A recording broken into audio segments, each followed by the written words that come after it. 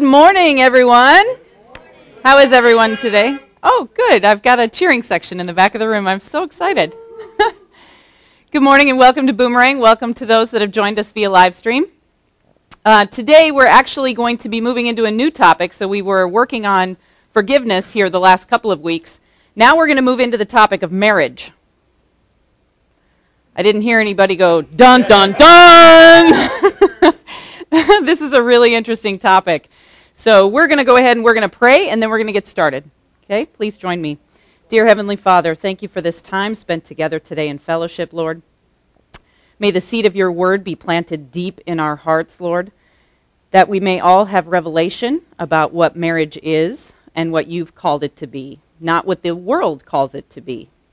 We thank you. We thank you for your Son, who you sent to die on the cross for us, Lord, so that we could learn what real marriage is. We thank you and we praise you in Jesus' name. Amen. Amen. So today we're going to talk about marriage. First of all, let's start with the statistics, and unfortunately they're pretty sad statistics. So I want to give you that 75% of all family units are going to need some kind of marriage counseling at some point during their marriage. 1 out of 2 marriages will end in divorce. In 50% of marriages, a mate will be unfaithful within the first 5 years. It's pretty sad. 50%. 50% are unfaithful within the first 5 years. Even in the Christian realm, they say that as high as 30% of ministers will be involved in an inappropriate relationship with someone in their church. That's a big deal. It appears to me that we obviously haven't understood the principles of the Bible if those statistics are anywhere close. We're going to look at the subject of marriage and see some of the things God says about it and how you might be able to strengthen your marriage relationship. This particular lesson really spoke to me, and it originated back when Brian and Nicole did a series on marriage and relationships. If you go back into the archive and you look at Marriage and Relationships 101, I think there may be 5 or 6 different sessions for that particular teaching. And one of the initial teachings for that lesson is actually this lesson as well. So I'm really glad to be teaching it today. So marriage is God's idea. He designed it. Genesis 2:18 says, "Then the Lord God said, 'It is not good for the man to be alone. I will make him a helper suitable for him.'" And also in Genesis 1:31, it says, "God saw all that he had made, and behold, it was very good. And there was evening, and there was morning, the 6th day." You have to remember that this was a perfect creation. God came and fellowshiped with man. He had a wonderful, wonderful relationship with him, and each day he would come in the cool of the evening and fellowship with Adam.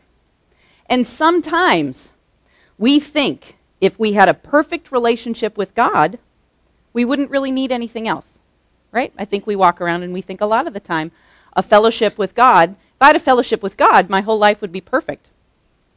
But interestingly, that's not necessarily true. God said in Genesis 1:31 concerning the creation he made, "And behold, it was very good." The first thing that God said that was not good is found in Genesis 2:18.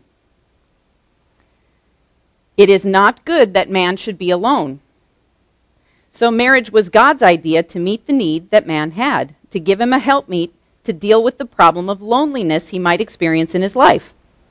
Marriage, if we follow the instruction manual and put into it what God wants, was meant to bring happiness and not misery. Yeah, that's good. Amen. Right? Happiness. Let me say that one more time. Okay, let's say that again. Marriage, if we follow the instruction manual and put into it what God wants, not what we want, not what the Kardashians tell us to do, right? Not what secular music tells us to do, right? Not what the world tells us to do, but if we do what God wants, it was meant to bring happiness and not misery. So in Genesis 2:24 is the first time the Bible really talks a lot about marriage. It says, "Therefore shall a man leave his father and his mother, and shall cleave unto his wife, and they shall be one flesh." Marriage is leaving all other relationships to refocus your life on another individual. And God designed it that way. So let me say that one more time. Okay? Marriage is leaving all other, not some, not 2, not 5, all other relationships to refocus your life on another individual. And God designed it that way. It's like a tri-unity relationship. And for me, this was really the revelation. How many of us, and you don't have to raise your hands, Lacello, don't raise your hand. It's probably not true. How many of us invited God to our marriage, but we didn't invite him we invited him to when we got married, but we didn't invite him into our marriage. We didn't invite him into our home, right? We thought it was great that he would come and be there, right, when we spoke vows to each other, when we promised to keep each other, but then we didn't invite him into our home. It's kind of a big deal, right? So in the marriage relationship, when God called Adam and Eve together, it wasn't just Adam relating to God or Eve relating to God. It was now Adam and Eve as a unit in oneness of purpose relating to God.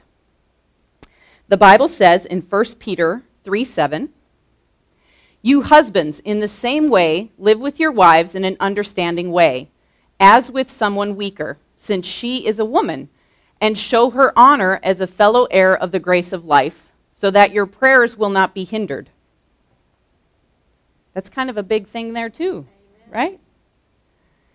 "You husbands, in the same way, live with your wives in an understanding way." Let's jump to the bottom. "So that your prayers will not be hindered." Right? You have to walk in unity with your spouse, because now all of a sudden you're one unit. And if you're not one unit, your prayers can and will be hindered. Genesis 5:1 and 2, a really great passage of Scripture says, "This is the book of the generations of Adam. In the day that God created man, in the likeness of God made he him. Male and female created he them, and blessed them, and called their name Adam, in the day when they were created." Notice that Adam named his wife Eve, but God called Adam and Eve together as a unit, Adam. So in the marriage relationship, it's no longer God and me or God and my spouse. It's a husband and wife in oneness. Heirs, according to the grace of life, who have been called to serve God in purpose, to walk in oneness and unity. And I had someone once give me a really interesting analogy about marriage. We're going to talk about it here in just a second. But I had someone describe marriage as creating mashed potatoes. Right? You peel mashed potatoes, you cube mashed potatoes, you boil potatoes. And then what do? You mash them together. Can you ever unmash potatoes? You can't. Right? So once you're cleaved together, once you're joined together under God, it's much like you're now mashed potatoes. You try to pick the different potatoes apart, you can't do it. You're together as one. In Genesis 2:24, which we just read, says a man will leave his father and mother and cleave to his wife, and they shall be one flesh. The word cleave means stick or adhere to become one, to be one in purpose. If you're having a problem in your marriage relationship today, let me ask you a few questions. Okay, I'm going to ask these really slowly, and you guys can think about them. Because I asked myself these questions really slowly. Are there things you're doing, the way you're acting toward your spouse, the things you're saying to them, are they causing you to come closer together? Or are they pushing you apart? Really think about that. The things you're doing, the ways you're acting, the things you're saying. Are they bringing you together, or are they pulling you apart? Are they causing a breach or a separation? The commandment of Scripture for marriage is to cleave, to stick to. So are the things you're doing building your relationship up, or are they tearing it down? And you need to look at some of these things. I think we all do, right? when we're tired and worn down, right, and our spouse starts to grate on our nerves, you might want to pause. You might want to pause your tongue. You might want to pause your actions, right? You might want to think twice about it. People think love is just an emotional feeling. And I know Brian has done some preaching on love and that there are different kinds of love, right? There's phileo love, there's eros love, there's agape love. And a lot of people, I think, walking around today think that love is an emotional feeling, right? It comes and goes, it ebbs and flows. I'm in hot, passionate love, and then I'm not, right? I used to love you, but I fell out of love with you, and I don't love you anymore. Suppose you came from a dysfunctional family. How many of you came from a dysfunctional, on some level, family, right? You go before a minister or judge to be married. Right? Yeah, be careful, Rebecca. Yeah, your mom's sitting right next to you. You commit to give your life to that individual, and you really want to work on till death do you part. Right? You really are passionately committed, right? You're in that eros, that passion, that I really want to love and breathe and live this other person. But because of your dysfunctional family, you've never seen love. You've never seen it really expressed in your family. And you've never seen your parents share any warm expression of love. Your spouse may have come from a family that expressed a lot of affection, but you don't know how to. Even though you want to love this person, you're committing yourself to, because you're so dysfunctional yourself, having never seen love expressed before, you'll probably fail. Right? You're probably going to fail.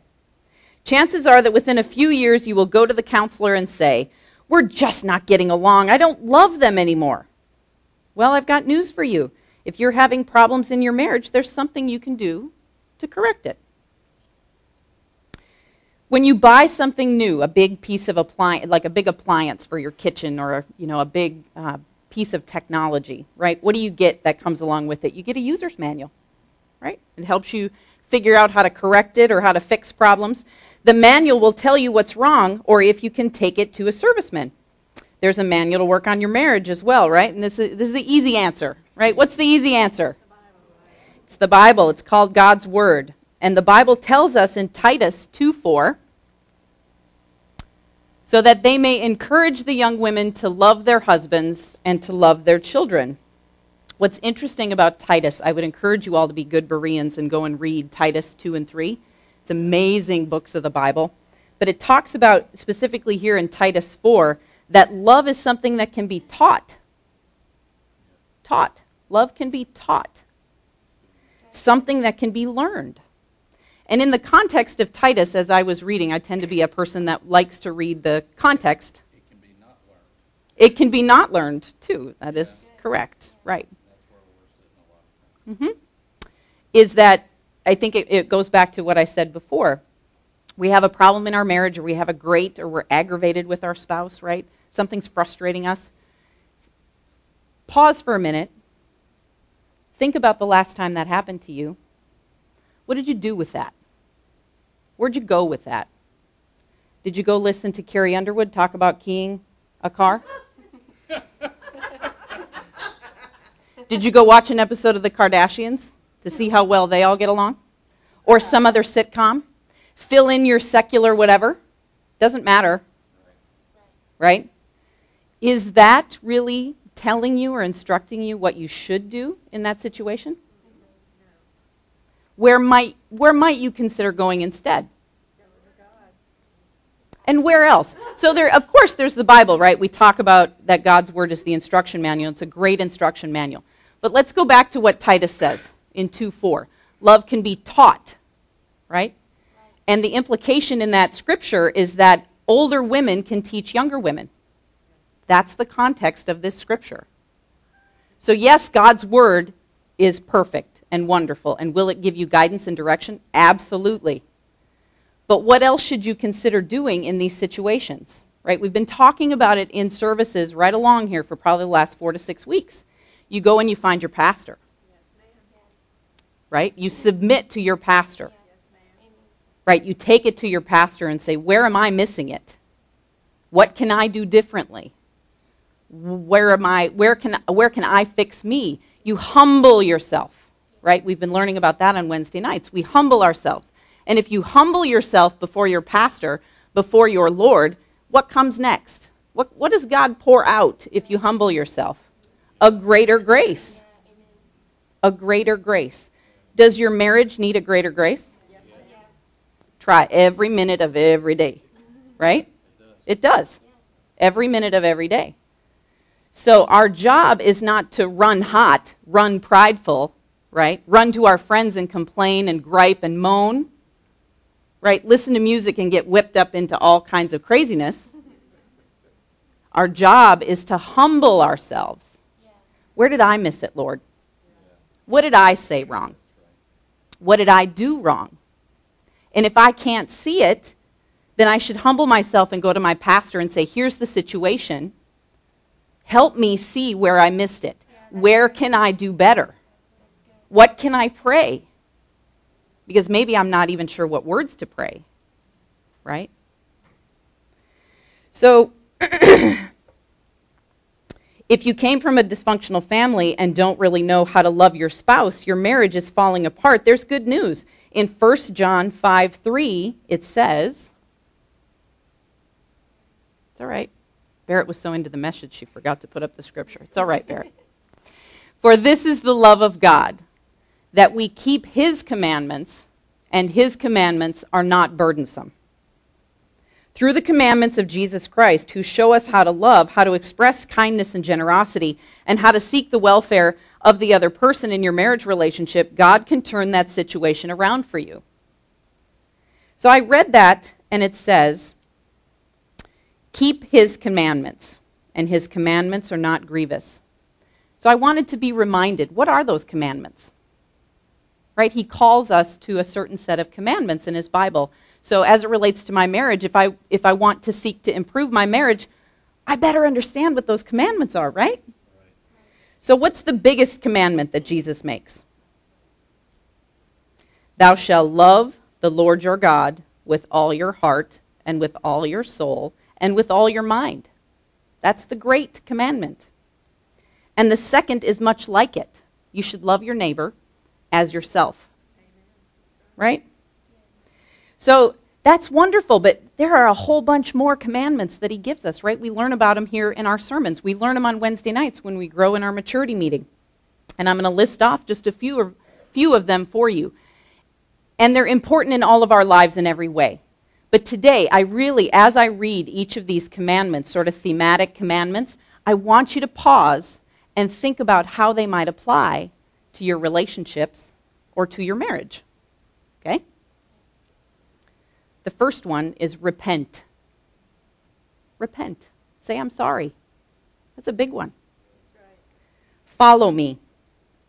Rejoice. Let your light shine. Honor God's law. Be reconciled. Ooh, that's a good one, right?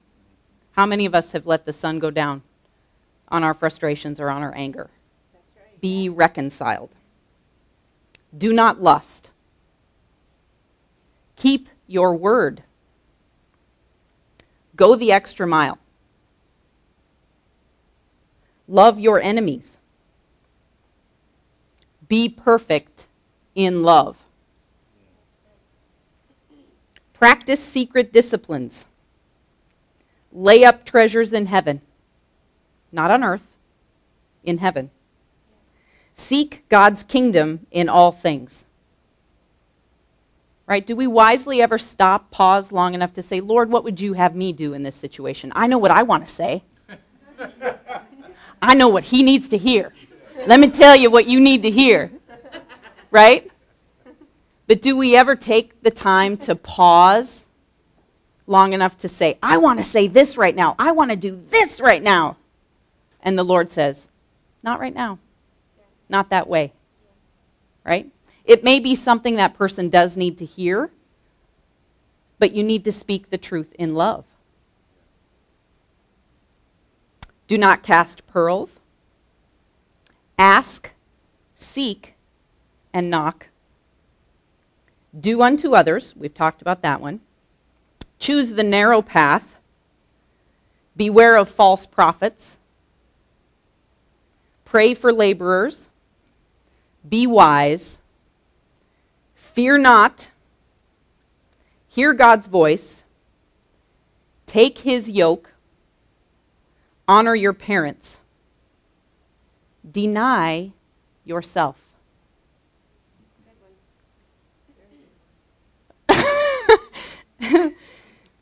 Go to offenders, beware of covetousness, forgive offenders, honor marriage, be a servant, be a house of prayer, ask in faith, bring in the poor, render to Caesar what is Caesar's, love the Lord, love your neighbor, await his return, be born again, watch and pray, receive God's power, and make disciples.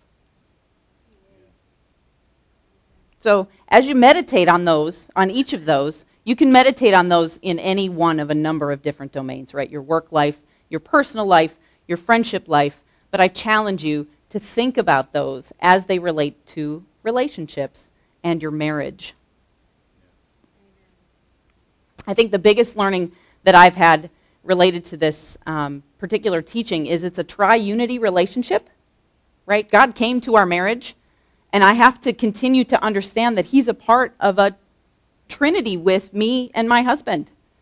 And that if my husband, right, not that I don't aggravate the snot out of my own husband, right? I'm sure he would probably get up here and tell you that I do that or have done that in 15 years. It's happened both ways, right? But the thing that's great is I've got a Lord above me that no matter what, he's not going to break his commitment to me. Yeah, that's right. In this marriage. So I can lean on him. That's so good. Right? That's good stuff. George is back there giving me a fist bump. Right? So when times are hard or when you're frustrated or when you're not sure what to do, the best place to go is to lean on that third person in that relationship. Yeah. Right? Take it to the Lord. Take it to your pastors. They're going to point you back there anyway. Yeah. Right? So let's take a minute to do some question and answers because there's some really good question and answer here. George says, yay. All right, we'll answer them as a group. All right, so we're going to read we're going to read Ephesians 5:31 and 32.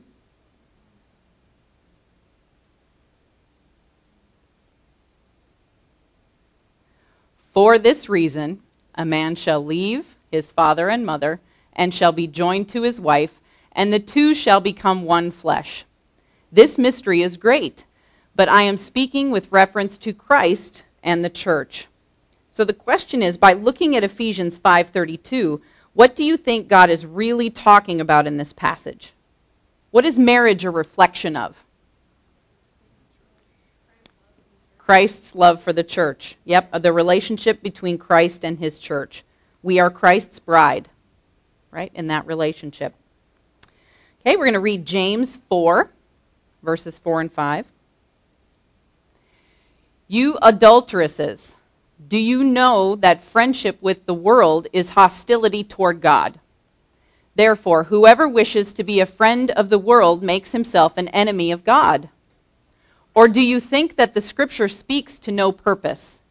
He jealously desires the Spirit which he has made to dwell in us.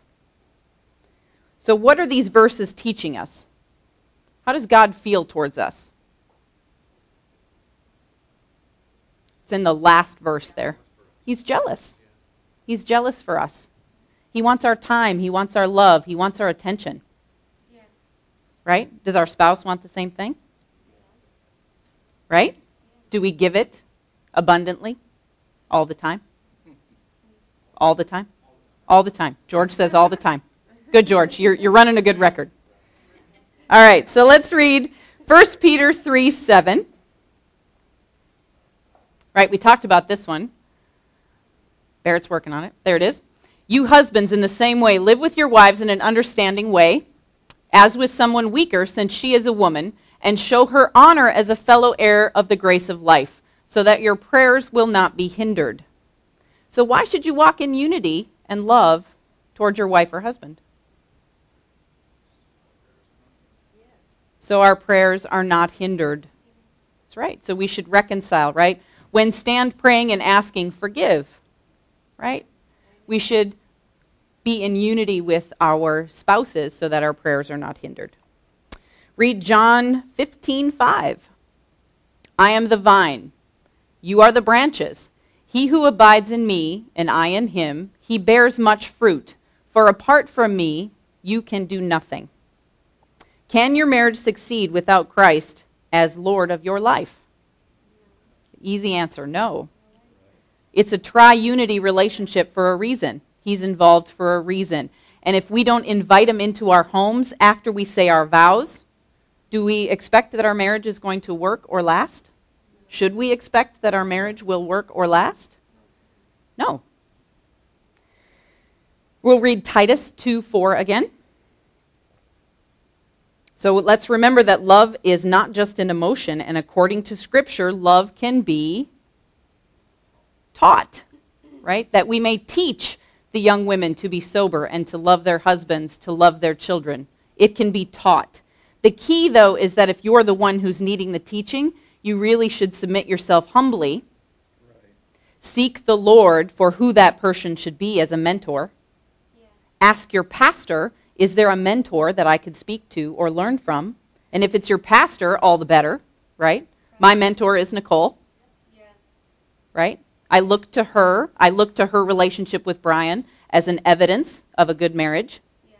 So then when I have trouble, that's where I go. I seek my pastor. And she is my example. Yeah.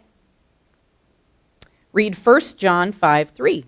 Yes, Brian. That shouldn't just happen with women. No. So great point. So Brian just brought up a great point. So that teaching or that example should not just happen with women. Right? So I think it says in Titus, it's speaking specifically to older women, teaching younger women how to love their husbands and love their families. But the same goes for men. Yeah.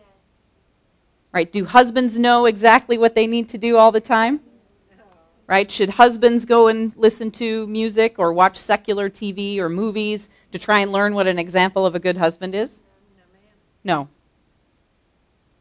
Right? Their job as well is to humble themselves, seek the leading of their pastor, right? Seek that guidance, seek that mentorship, spend time with other godly men. Because when you seek that time, or when you spend that time with other godly men, it's iron sharpening iron, just like it is with women, right? So the key is we have to purpose ourselves, right? It's not just going to happen by osmosis, right? I think sometimes we think, well, I can figure this out, right? I know what to do. I know how to be nice. I can be nice. That's right. I'm nice, fill in the cuss word. But the thing is, unless we purpose ourselves to spend time with other godly women, we make it a priority. And men to spend time, to purpose themselves, to make time to do that, we won't grow in what it means to really be a good husband or wife. Yeah. That's right. Read 1 John 5:3. For this is the love of God, that we keep his commandments, and his commandments are not burdensome. When we walk in God's commands, we walk in love. Right? The key is to walk in love. The great command, right, is to love God and then to love each other like we love ourselves. Matthew 7:12. In everything, therefore, treat people the same way you want them to treat you, for this is the law and the prophets. If we are having problems in our marriage, it is usually because someone is not walking in love, right? Right? So lastly, let's read 1 Corinthians 13:4. So we've talked about love. Now let's talk about what love looks like. Love is patient. Love is kind. And it's not jealous. Love does not brag, and it is not arrogant. It does not act unbecomingly. It does not seek its own. Is not provoked. Whew, that's a good one. Can we just sit there for a minute? is not provoked, does not take into account a wrong suffered, does not rejoice in unrighteousness, but rejoices with the truth. This is all good stuff. Right? But this is all also what it means to be a disciple, to be a good Christian. So if we are on the path of becoming a good, strong, grown-up, mature Christian, it then should follow that we'll also be a good spouse to our partner. Correct? And where we should begin to practice all of these is in our own home. Right? Because out of that will flow so much more love, right, to other people and to other relationships. Do you have any other thoughts?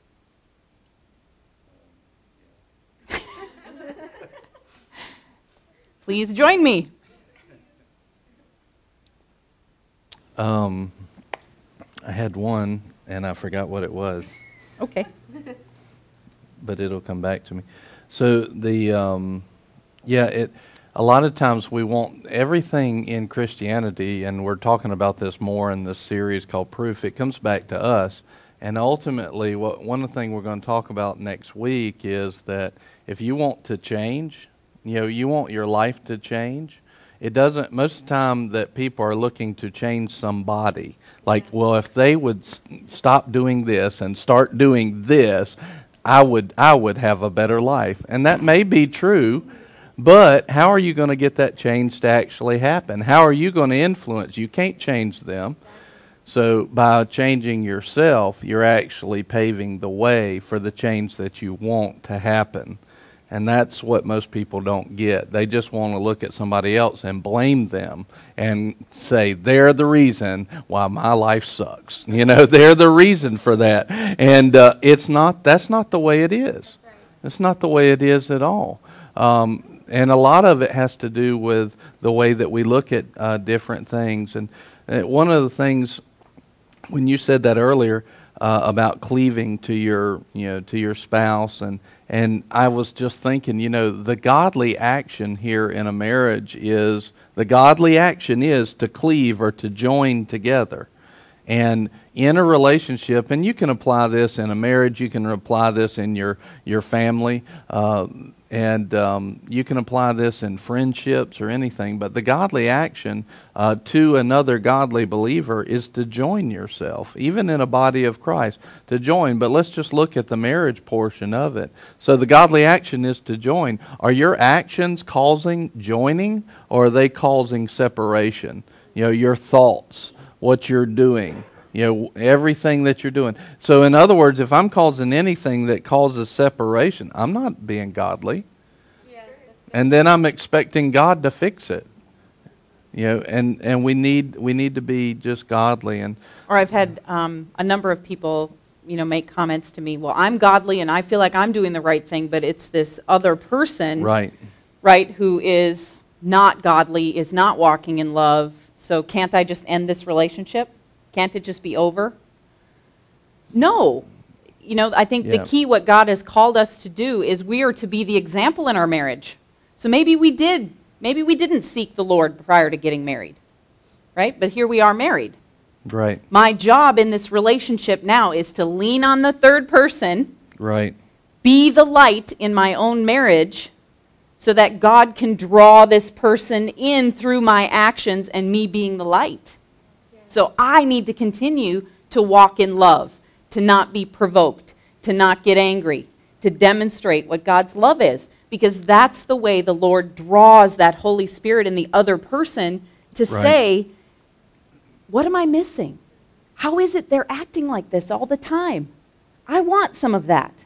That can happen in your marital relationship if you give the Lord the opportunity, right? And you take a hold of owning that, you can draw that spouse into a better relationship with God.